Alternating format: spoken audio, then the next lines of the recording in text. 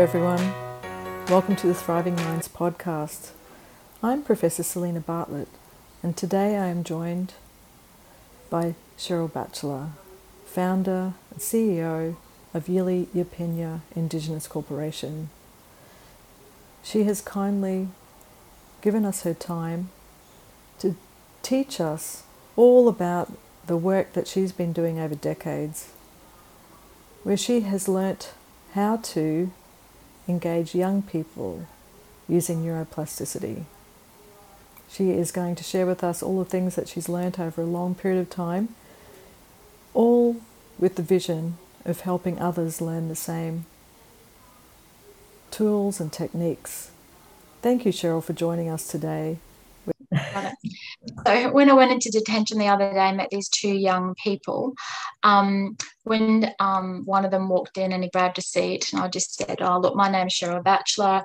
I'm a teacher, and one of the things I do is I teach kids about their brains. And I help you to, if you want to, make your brain smarter and faster so that you can stop yourself if you want to stop yourself from doing some silly billy things, or if you want to just have a bit of a chat to yourself about how good you are or what you'd like to do differently." So can I ask you, Sheryl, how do they react to that? Like, what's the different sorts of things that you've seen? Well, most of the time they stare at me when they first see me like that and just go, and they're confused. And I say, "Look, I'm a teacher, but I don't teach numeracy and literacy. I teach you about your brain and how to make your brain smarter and faster. That's what you'd like to do." So the whole thing is about inviting them to think about if they'd like to change the way that they run their life. So in your experience, because you've done this for so long, why is it that you have, is it the tone of your voice? Is it your body posture too? Like, are you in a position where they feel like you're not trying to threaten them or make them do something they don't want to do? Like, is there something you may not be aware of, but you're obviously making them feel safe to engage with you somehow in this conversation where they won't with anyone else? Yeah, I think it's just about that. I'm talking differently. Yeah. I'm not talking about their behavior. I'm not mentioning you did this and why did you do this and anything like that. I'm just coming in and talking about, I'm inviting them to think about their brain. And like I come in and sort of like say, my brain sometimes tells me that I want another, Tim Tam. Well, I really need to make an effort not to and stop myself from doing that. Do you find yourself in situations sometimes where your brain automatically makes you do something and you feel a bit yucky about it later? The thing I noticed with you too is your voice is quite calming. Is that something you've always had, or is it something that you've learnt to do over time? It's calming because I've had to go like this. Being a high school teacher, I've had to go up because I'm yelling to 30 kids. But you need to come down because, you're in that animal kingdom when you first meet one of these kids and they're very like, "I've never met you before. Who are you?" So I'm on hyper alert. So the first thing is you need to get down. So, and it's very important about where you sit.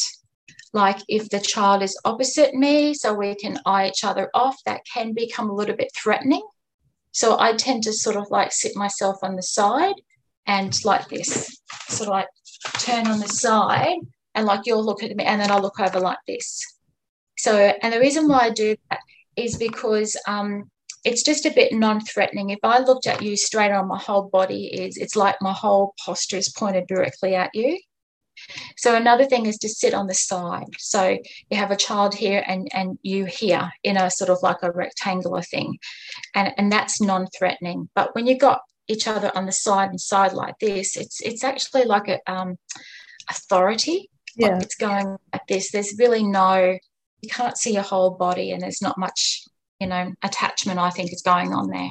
And also, have you seen that, you know how parents do this sometimes, they don't mean to, but when they're driving with their kids, the kids will open up to them more when they're side by side in the car, as an example? Is that Exactly. kind of what you think? Yes, and it is more important to actually do something together. So I get more stuff out of kids when I'm doing Lego together, when I'm doing puzzles together, when I'm tracing or doing anything like that, or better still, kicking a ball outside, or playing handball or something like that, especially with boys, because when they do that, there's a sense of safety and they'll tell you more. Yeah. So you need to do, I call it using your motor skills. You've Right. got to use either the hand motor skills or the major motor skills to actually engage the sense of safety too. Because what that is, and tell me if I'm wrong, Selena, it's about the nervous system. It's about finding rhythm in the nervous system to be able to be calm and regulate the heart. And sometimes I sit there and go like this, and they just go, what are you doing? And I just say, oh, look, I'm feeling a little bit anxious. I'm just trying to get my heart to go the same rate. They always look at me as if I'm wacko, but I just do different things. How did you come to understand or learn this? Was it through lots of practice, or is it just intuitive to you? Lots of practice and lots of, actually, I probably learned more about the interoception part, which is your inner body's nervous system being able to regulate itself. And you know what I'm talking about, the brain and the body, connection. That talking comes from a lot up here and in the side here, but the emotional regulation is in that middle, and that needs to be a rhythm way of connecting, and that comes with our voice too. So my voice can be monotone, it can be rhythm, it can be up, it can be down. I try and do it in a way that I'm opposite to the kid, so the kid can try and understand. So I can, if they're talking high up here, I talk really, really low and try and get them to match me. So if they're talking low, because they might be frozen, the opposite of being aggressive, or what do you do in that case when they're kind of shut down, I guess, is another way of looking at that. I try and go a little bit high. And the way I try and do it is crack a joke, or I do a rhythm thing with my fingers on here, or something to try and snap them out of their freeze. So, yeah, that's really great. So this is ways for you to initially engage. And sometimes, would you say, how long does it take for engagement to take place? How long could it take? Is it different between individuals? Yeah, it's about how quickly I can get that connection. And sometimes I can get it like within 5 minutes. Other times the kids are just going, swearing at me, going, who the fuck are you? Get out of here, type thing. And when they start saying that, that's when I respond straight away and say, that's what I'm talking about. It's like that brain's just telling you a load of shit, mate. This must be really hard, because I said, that's what I'm talking about. And when they get that, they go, I confuse them even more. And then they want to know a little bit more about it.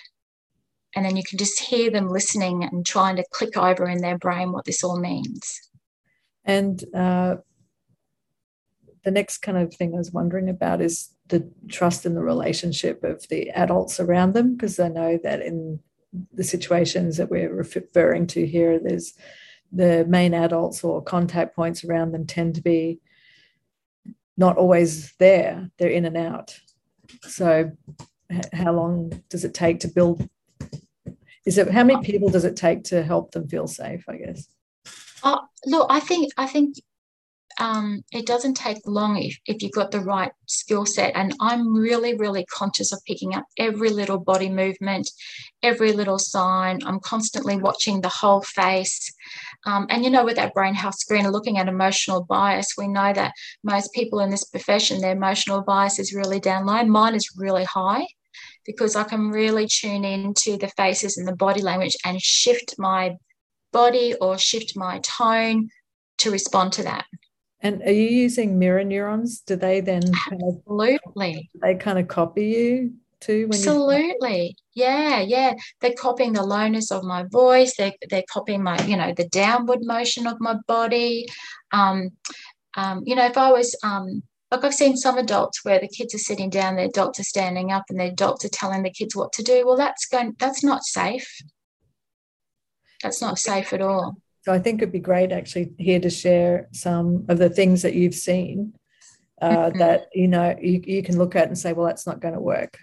So because of the animal kingdom, that like the dominant versus the submissive body postures, can we talk a little bit about that? Because I feel like that's a big element, plus your voice and other things that you use. It's not about being in the dominant position, is it? In these situations, it's quite the reverse.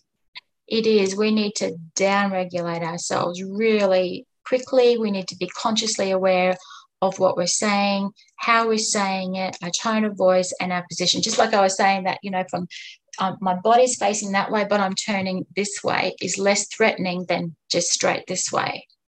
And sitting in the chair rather than standing up, and just looking, like you'll see some kids' legs go.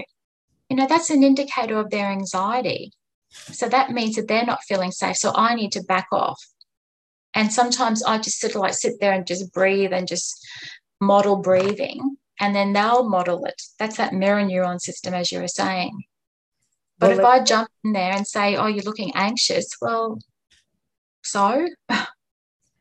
I was going to say, so when you're in that position, sideways, you don't turn until they've asked you a question or wanting to engage with you. Is that what you'd say? Yeah, like you mean for me to turn around this way? Yeah. I don't turn around this way until I know that they're feeling safer with me, and I can usually tell that by their body language.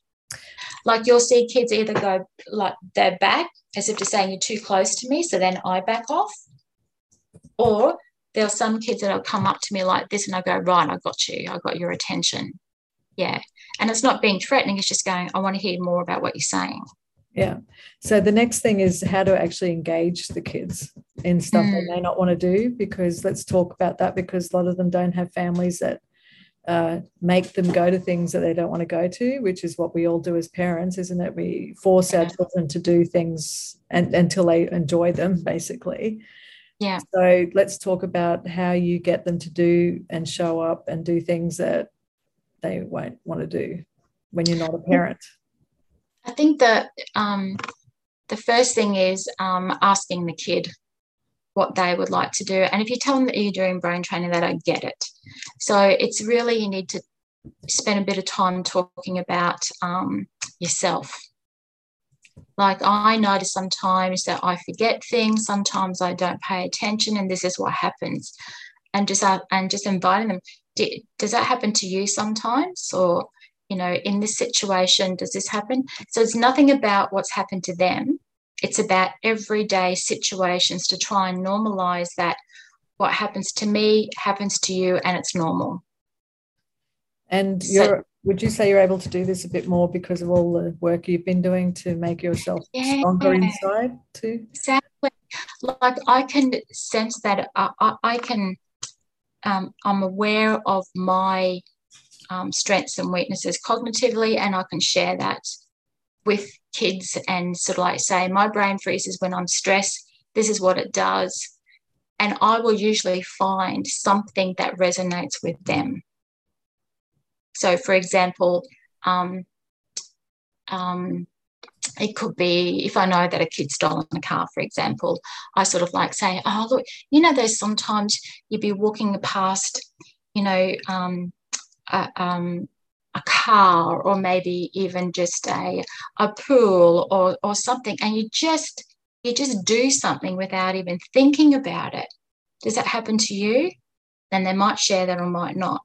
And this is where the Brain Health Screener test is really good, because the Brain Health Screener test is something that if I've done it and they've done it, then I can really talk about that really intensely with them, because that exercise, that the inhibition one, that's the press one, that it's red and it press green, that is a classic example where your hand will press the space bar without your control.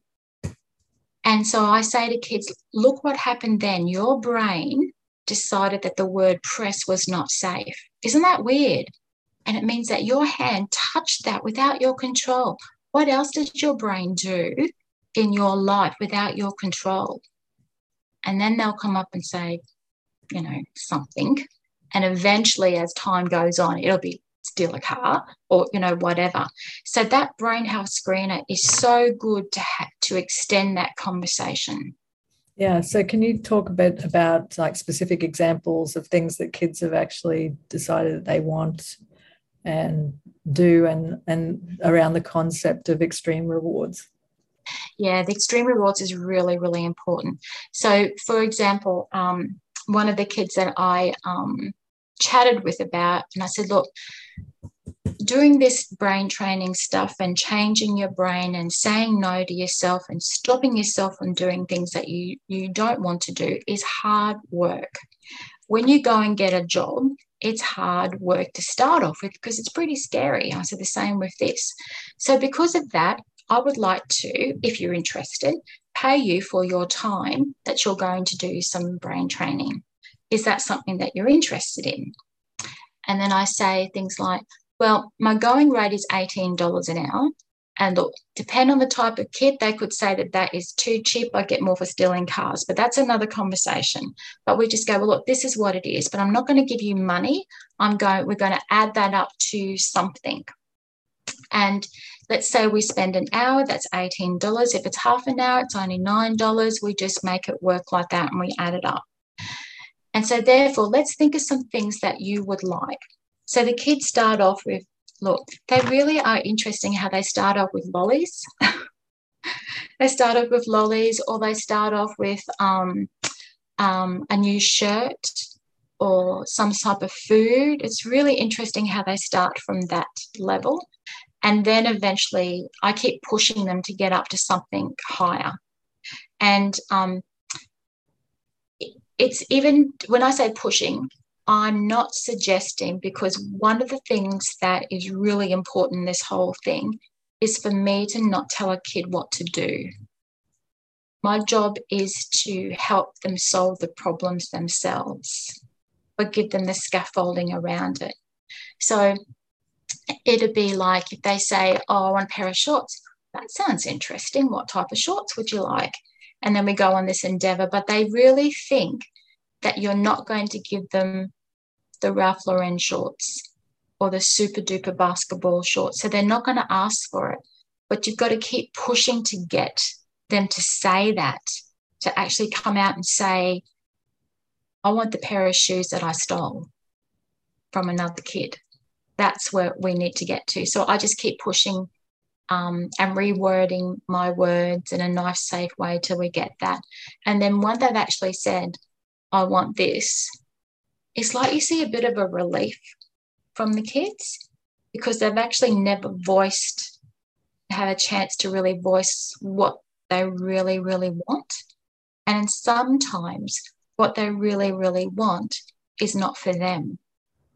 It's actually for someone else.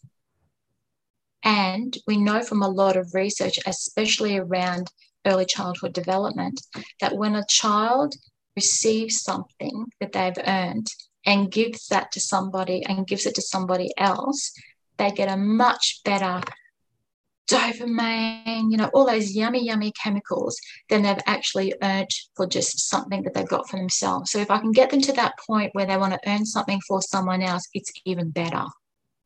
And is it because you've said this to me many times about how they've never really get the opportunity to get anything, that they always get secondhand things or Yeah, yeah, and they've also never they're just so used to going without. Like the other day, I had a young boy turn up to one of the programs. Well, young man, I should say. He's 17.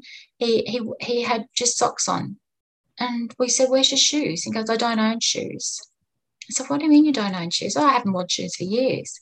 And we thought, here's a guy who's 17 and he's been no shoes. So the first thing we did is we went down the road and we bought him a pair of shoes and come back. And well, actually, I did, and one of the staff members did. And he comes back and says, I don't want them. And I knew that was a mistake because, well, can you think of why? It's because they didn't come from him. It's when we come in and try and solve the problems because we think, oh, this kid needs shoes. But in actual fact, that wasn't important to him. So this is where us adults can sometimes muck it up. We think we're solving the problem or helping, but we're actually not, because for someone else buying shoes for him was shameful for him. Yeah. So let's talk a little bit now about what you've observed by using these strategies. Some of the great examples of getting kids to come back and do things that are hard, or some of the lessons you've learned along the way and what you've seen in the capabilities of kids that have come from a lot of trauma and adverse childhood experiences, young people? Yeah. So I see myself as the locus parent. And so if you look at the Feuerstein research, what we are is like the mediator in the middle. And we need a mediator for the student, and then we need an activity where we come in as forming the attachment back together. So the Feuerstein stuff is just awesome for that. So the Feuerstein stuff is about the piece of paper and the dots and everything being the activity for the mediators, means me and the child coming together around an activity. Lego does that. Kicking a ball does that. There's all different activities that you can do around that, but it has to be an activity that the kids believe that they can master quickly. But we have to come in as a bit of I suppose, damsel in distress, in that we have to show, particularly for boys, particularly for teenagers, that we can't quite get it, but I need their help to finish it. And when you do that, you're raising their self-esteem back. But the worst thing we can do then is say to them, I'm very proud of you. It's the worst thing we can say to them. Because as soon as we say, I'm very proud of you, we're creating a relationship back to power. And it basically means that our relationship is conditional on you pleasing me. So we don't want to say that. We want to actually say, wow, look at what you have done. You must be so proud of what you've done to do that. That's fantastic. Where else out there, where else do you use that skill, or where else can you use that skill? So you're trying to get a transference of what they've just done out there somewhere else. So can you see how that is really, really important in regards to helping kids problem solve when you're not around? Especially kids that don't have any other support systems with them all the time. Exactly. We should be focusing on self-determination and helping them problem solve themselves. So I say things like, how's it going? What's working well? And what would you do differently? Because as soon as you say those two things, you're putting the power back to them. And not many people like to say what they're doing well. We'll all tell you what's wrong with everything. We'll all blame. But I want to come back and say, actually, hang on a second, there's something going really well. Even if this is a horrible time for you, there's something actually going well. What is it? And we know from research around gratitude that if you can be grateful for what you can do and what others are doing for you, that changes your neurobiology as well. Absolutely. So the target here is to understand that you keep looking past behavior and you're really focusing on helping them understand their brain and focusing on things that will support developing and promoting good things in their brain or their brain health, which is like to talk about a little bit.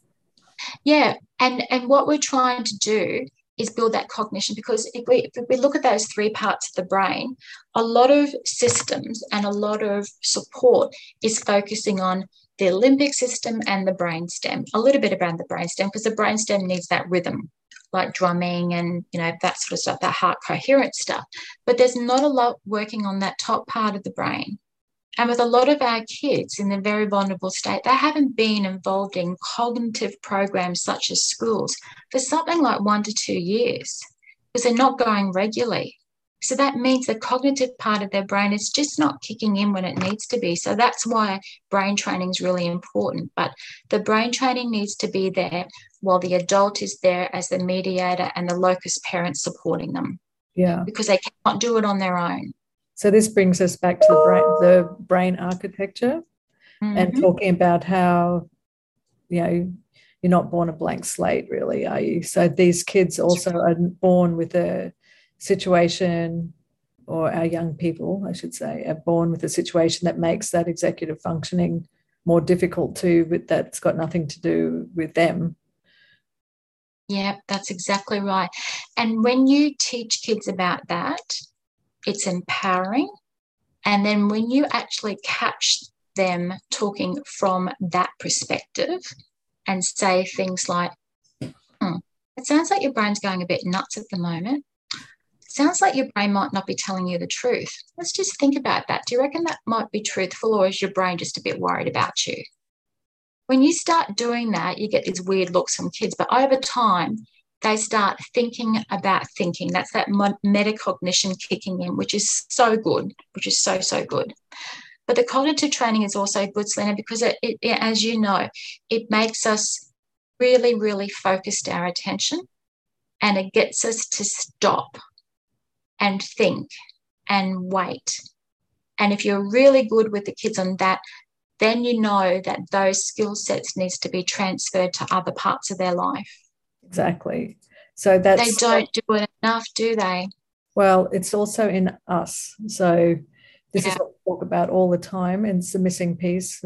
If we can't stop, think, and wait, and always jump to something, then that people are going to copy us too. Yeah, it's that cognitive flexibility part of executive function. Is that we're not actually saying no to ourselves and stop and think and look things from different perspectives. We're always going in to solve things quickly. And that's the notion of some of our helping professions jobs. They've got to react quickly and do things quickly. And I get that.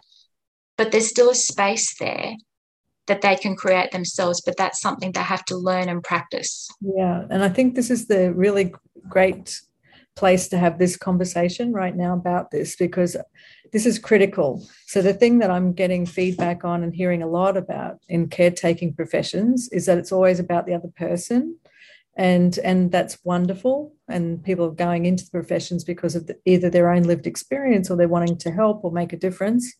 But I guess what I've come to see, and you have as well, is that this is a professional development skill. It's not personal development. So people seem to think this cognitive skill, which is so important in the brain economy, is an add-on. But I think what we're learning really rapidly is that this is a professional development, hard skill, part of your job training kind of skill to have. That's right. And actually stopping, waiting, active listening, all those things we learn in counselling skills. But I have to say, all the counselling skills I've learned, I don't use in what I'm doing now, because of what I've learned from you and from other neuroscientists, that things are different when we're talking about a dysregulated brain. And the talk therapy just doesn't work until, and that's why the cognitive training stuff, the Feuerstein, the Lego, the balls, all those things matter to try and get this part of the brain to settle down so we can get this part working a little bit. So it's really preparing the brain so that people can then engage in all of these other wonderful opportunities that we have in our society for other ways of engaging with different things, right? So what you're talking about is preparing the brain for a brain that's been dysregulated over sometimes multiple generations to be able to engage in, whether it's counselling or other things, supportive therapies, add-ons around that too. Yeah, because if the talk therapy is good if I've got cognition. But if I don't have cognition to remember what you've just said in the last 5 sentences, in other words, my attention wasn't there, my working memory wasn't there, my brain processing speed was a bit slower, then I'm not going to remember what you just said. I'm just going to say yes and smile and just go away and just probably not do anything, because nothing clicked, because I can't remember to remember. So this goes down to what we talk about a lot, is giving instructions in multiple ways, because sometimes the brain, and you know, I've learned this myself too, that each of us can either hear something, but then it goes out the other ear, and we could be nodding, so we think people have heard what we just said, or we need to offer written instructions where people can go away, but then some people may not be able to read properly. So then we might need to use devices for talking so people can play it back. So we have to, in these spaces, we have to offer multiple ways of providing some simple instructions, like how to get to a place on time, etc. Yep. So they're accommodations and compensations, like walking around with a bit of a crutch. And that's why the cognitive training is so important, because we need to improve our memory, improve our attention, across our lifespan. And if I come back and talk about that 40 to 55-year-old range, particularly for us women who go through perimenopause and menopause, we know that changes our brain. And most people in the helping profession are women and in that age group. So if we don't move and shift our cognitive skills up, so that when we do get stressed, we know that they're going to go down, it's going to affect our relationships with everyone. And this has been, I suppose, the most tricky part for people to understand, is that stress impacts their brain, and that I think most people know that, but they don't understand that that actually is not just a moment in time. It actually can go on for days, weeks, and years. And it's like putting a toad into some water and slowly boiling it. You know what I mean? You just get used to it. Yeah. And you but make the people are, yes, but the people around you don't get used to it. They just go, you're different, and either move on or get crankier with you. And don't give you feedback either, and probably don't want it anyway. Exactly. So if I say the biggest thing I sort of like say to people is that, when was the last time you said no to yourself and carried through with it? So do you want to give an example? Like, would that be around an extra donut, or a piece of cake, for example? Yeah, two things. One is, the other day when I drove down the Gold Coast, I knew I had enough petrol to get down to Miami, but along the way, what do you reckon my brain was saying? Petrol, Sheryl, there's a petrol station, go in there, otherwise you're going to die. This is sort of like catastrophe. My whole brain. And then when I wouldn't do it, I just kept going. But it's running in the background, isn't it? It's always looking out for that petrol station. So I just go, no, okay, I'm going to do it when I get there. So when I got there and actually filled up with petrol, I felt good because I followed through. So it's the same with, say, for example, Brett brought home some Tim Tams the other day, and I'm going, okay, I can either say no now, or I might want to have all of them. So I just went, you know what, let's try this no thing. I know I'm going to have a Tim Tam, but how long can I wait? How long can I say no to myself? So it's not about setting a goal that I'm going to have that Tim Tam after morning tea. I'm not going to have that Tim Tam after dinner for dessert, but it's about saying no to myself and how long I can wait. And so we should add here that you are actually, and this is the bit that people seem to miss around brain plasticity, is that you're actually training a physical part of your brain when you're doing that. Yes. Right? So you're strengthening the inhibition control part of your brain. Yes. So the more you do that, the stronger it gets. And I've seen this inside myself as well, and since I started doing it. And because I didn't have any of that in my brain, I had some of it, but nowhere near what I can do now compared to, say, 2010-ish. Yeah. So you are actually strengthening a physical. This is the bit where the words to the brain bit is so important. You're actually strengthening physically the part of the brain that allows you to do that the next time and the next time. More so, the delay gets longer, etc. Exactly, Selena. And that's why that cognitive training stuff, where we're doing stuff on the computer, allows me to stop and wait. No, Sheryl, you can't do that yet. You have to wait. And it's these, as you keep saying, it's those micro things that you do often that build up to, I'm not going to steal a car. I'm not going to have that second Tim Tam. Or do you know what I mean? Yes, absolutely. That has to be, but for teenagers and the kids that we're working with, we have to practice it ourselves and talk to the kids about, this is what I do and why I do it. Absolutely. And it's a new way of thinking about it, really, isn't it? Yeah, people don't realise the importance of it. People don't, they think that they're doing it, but they're actually probably not, because we're on automatic pilot most of our time. Yeah. So I think this one's really, really key, especially working with the young people we're working with. I think it's the key. It's the key thing that makes a big difference. And so some of the training strategies you've used, whether you're talking about Lego, whether you're talking about basketball, where you have them doing basketball or sport, is allowing the brain to focus down its attention on one task and build that capability as well. Exactly. So with Feuerstein, when we're doing the dots, it's about slowly doing it. And even though you want to rush, it's like the tracing, slowly doing it because we just want to keep rushing it.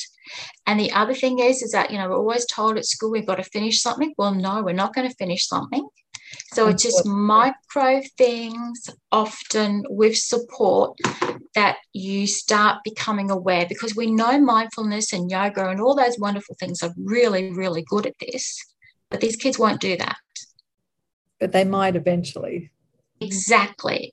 Down the track there. But at the moment, it's us doing these things with them, talking aloud, the metacognition, saying, this is what I'm thinking, this is what I want to do, but I'm actually going to not do that because of this reason. What's your brain saying to yourself now?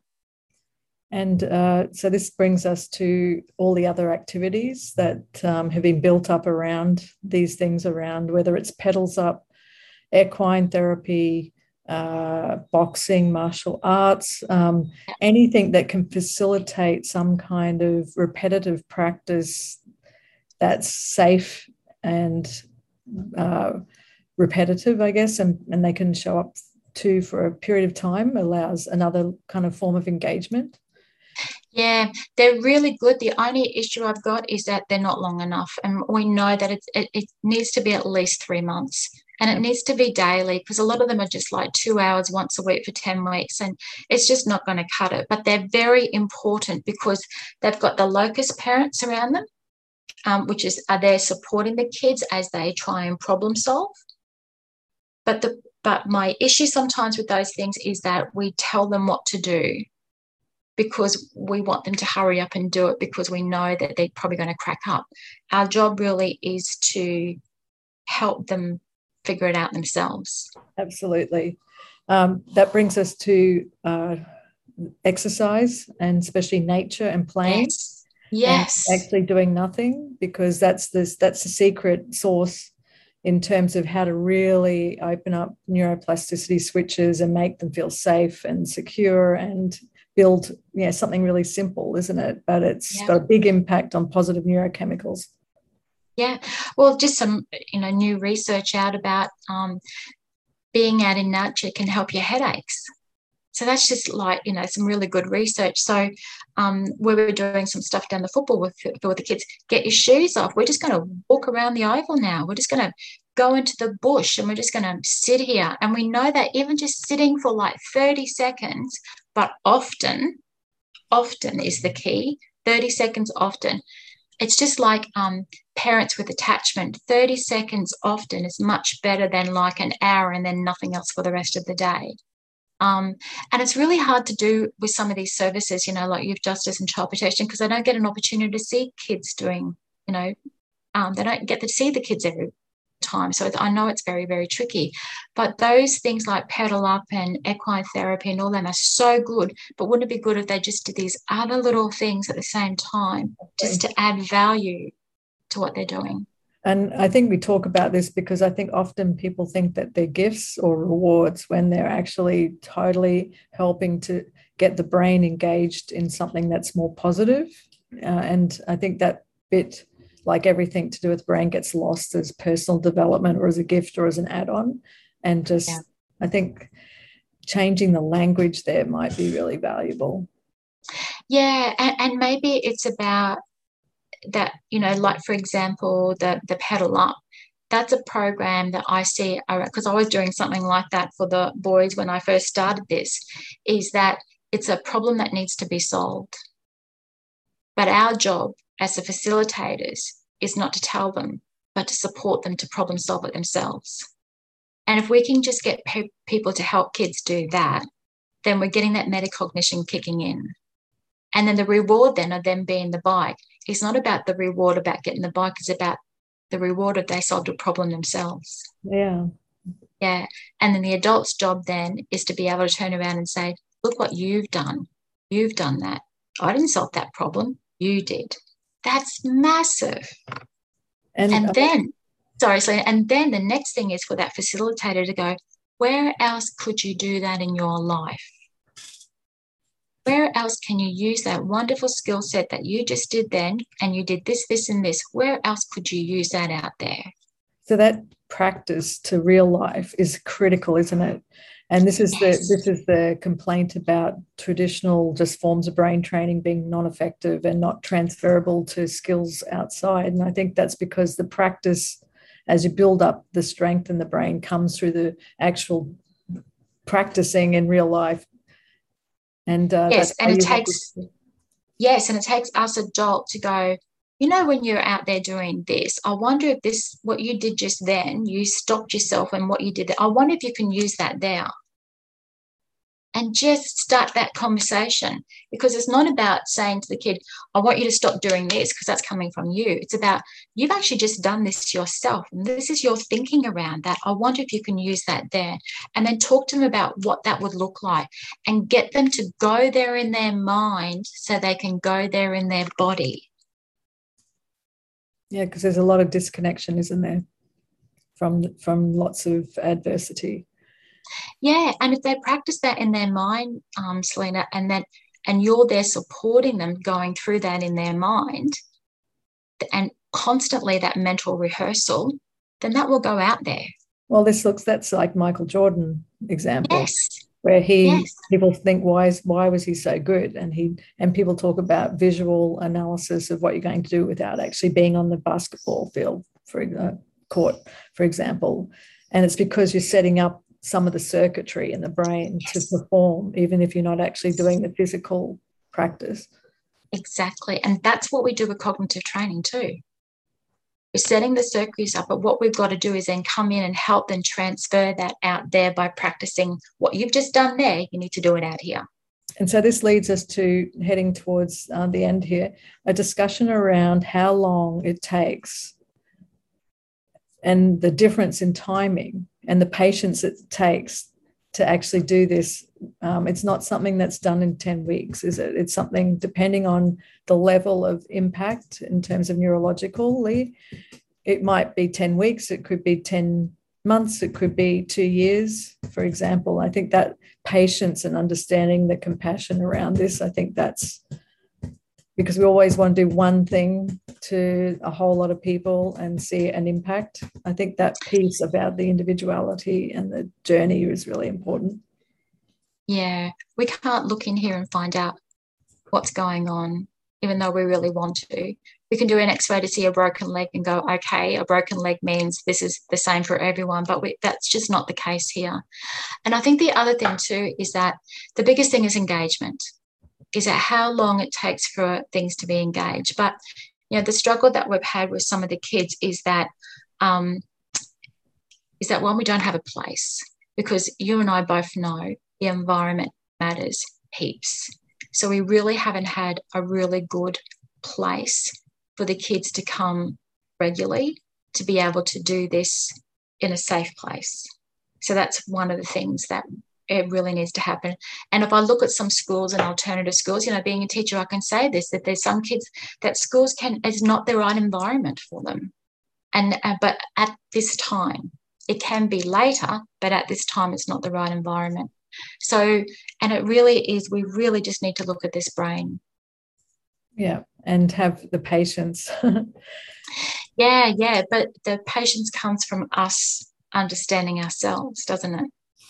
And knowing how hard it is for us to not being impulsive, to be able to do something even though we don't want to do it, and to think outside of the box and be creative and be cognitively flexible. That strategy thinking comes from us managing our own brains. So in terms of stories that inspirational in your mind of Do you want to share a few of those? I think that I've got one adult one that I want to share, and I'll talk about some kids, but this adult one is probably my biggest one in the last 6 months. Is an Indigenous lady who was spent 2 years in prison for an assault charge. She has 6 children, and then she went into the Walston Park Mental Institution, and she's been in there for 6 years on remand. And so she came out and did a cognitive training program with me, 2 hours a week for 10 weeks. Now, this is probably a bit out of the range of being the normal type of thing that I would do. But she would come out with 2 support people to meet with myself and another person, and we do cognitive training stuff together. But the good thing is that when she went back to the park, she kept going with it. So every day that she was in there, she kept doing the exercises that she was supposed to, because she was telling everyone that she was changing her brain. So she was very excited about it. So, and then she came back for another 10 sessions, but this time she was only needed 1 support worker. And then she came back for another 10 sessions. Guess what? She caught the train there by herself. Wow. So they let her out of there, and they have not done that for 6 years. Let her catch a train to this place where we ran the program. So it took like 3 lots of 10 weeks to actually get that far. But that's because she kept talking about it and she kept doing it herself. So like I was just amazed at that. So now she's working part-time. Now, who would think that would happen? Intellectual impairment. She's got, what's that one? That personality disorder. People have written her off.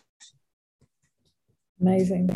So, So how can we do that with kids? Because the other thing I want to say is that I think what probably helped with this one too is that the 2 support workers that came with her at the beginning and the one that happened at the end, I very strongly suggested that they do this as well, because they also took her out to other activities on other days. So they kept it going. They kept saying, hey, we need to sit down and do our brain training. And we all did it together. So I just went, this is just a wonderful model of how we could have something like this working with our kids if we had the people around them to keep it going. Yeah. Well, there's lots of papers just published demonstrating that when you have the team operating together well, then you get activation of different brain regions.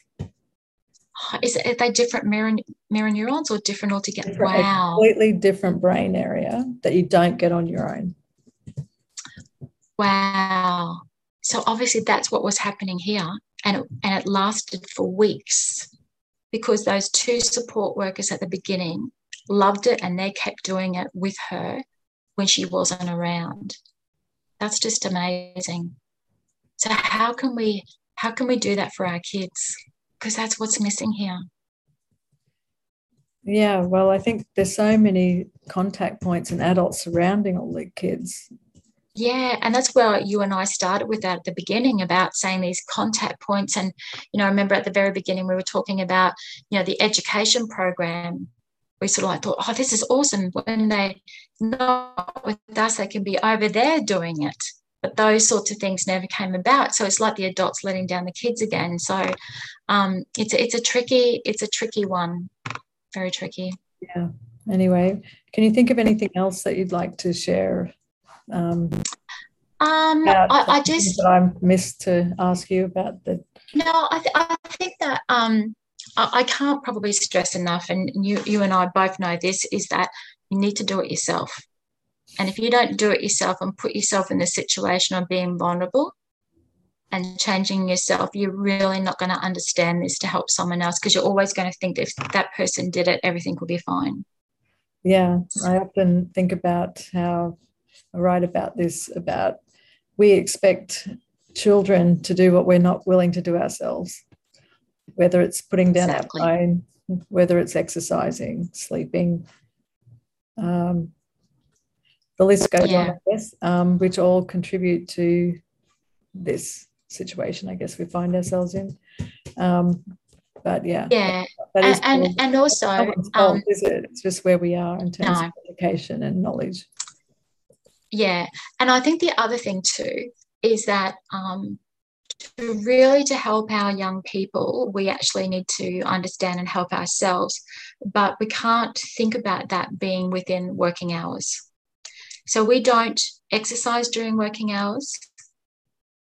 We probably need to think about that to take care of our brain health and change our brain health probably needs to happen outside of working hours.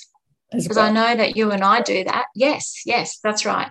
You and I do that. We invest in our brain health and keeping our brains healthy outside of our working day because we know that, we need to keep this sharp. And for me, I need to make sure that I'm keeping it healthy and strong so I can be regulated around kids and help people that need to be done. So that's the self-care stuff that you can't do during working hours. I think I want to finish too about COVID, because COVID has really put an impact around this too. It has amplified and opened a window to make some of these situations worse for everybody, even if we're coming in from a pretty safe country in some sense. But all the uncertainty and not being able to plan, as you mentioned, stress and things like that, they impact executive function. So that's had a double whammy effect across the sector too, hasn't it?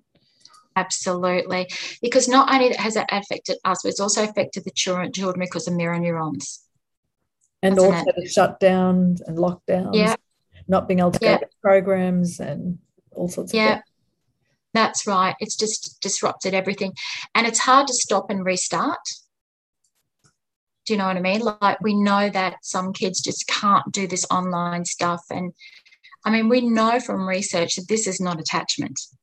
We know we need to be with the person in front. So we're trying to find ways to go accommodations and compensations, but really they're not sustainable.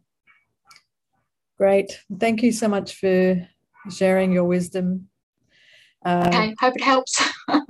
Well, I think it's also really, like, the more I think about it, the more critical, like, you know how the experts take 10,000 hours of practice. Yes. And you've had way more than 10,000 hours of practice with young people with disability, disadvantage, trauma, in and out of youth detention across the whole lifespan. So, I mean, you probably have 50,000 hours at least. Well, I think it's about 9 years now doing this. So you're probably about right. Yeah. But it did, yeah. But this is something that you practice. I think this is really critical. You can't just implement straight away without practicing. Like, it's the transfer of these new skills into actually doing it too. And it may not work all the time, right? No. And so you have to keep, those failures will help you learn. So I think that's another key element here, is to understand that it's a learning curve that you're on. It's a skill that you're developing. It's not something that happens overnight. Yeah, and that, like I sort of like to say to people, pick something and do it at least 10 times, because there's a bell curve within that you'll go along really, really, really well, and then all of a sudden you'll want to give up. So what do you do and what do you say to yourself? More importantly, what do you say to yourself to push yourself over the edge to get to the other side? Because that usually is around that 5, 6, 7, 8 mark. So if you're going to do something, and so, like, a lot of times people say, oh, I'll use this strategy on a kid. And we'll go, hang on a second, you need to use it on yourself first, because you need to know where the bump is and what to get yourself through it, so that you can help and support a child to get through it. That's what we don't do. Yeah, and that's what we're learning how to do.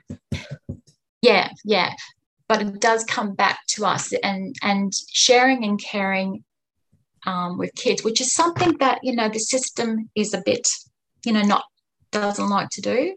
Doesn't like, you're taught not to share much about yourself, but you need to share a little bit to get that attachment particularly these kids, so that you can help them do things together. I remember when we've done stuff before, it's always the adult that needs to work with the child to do it together.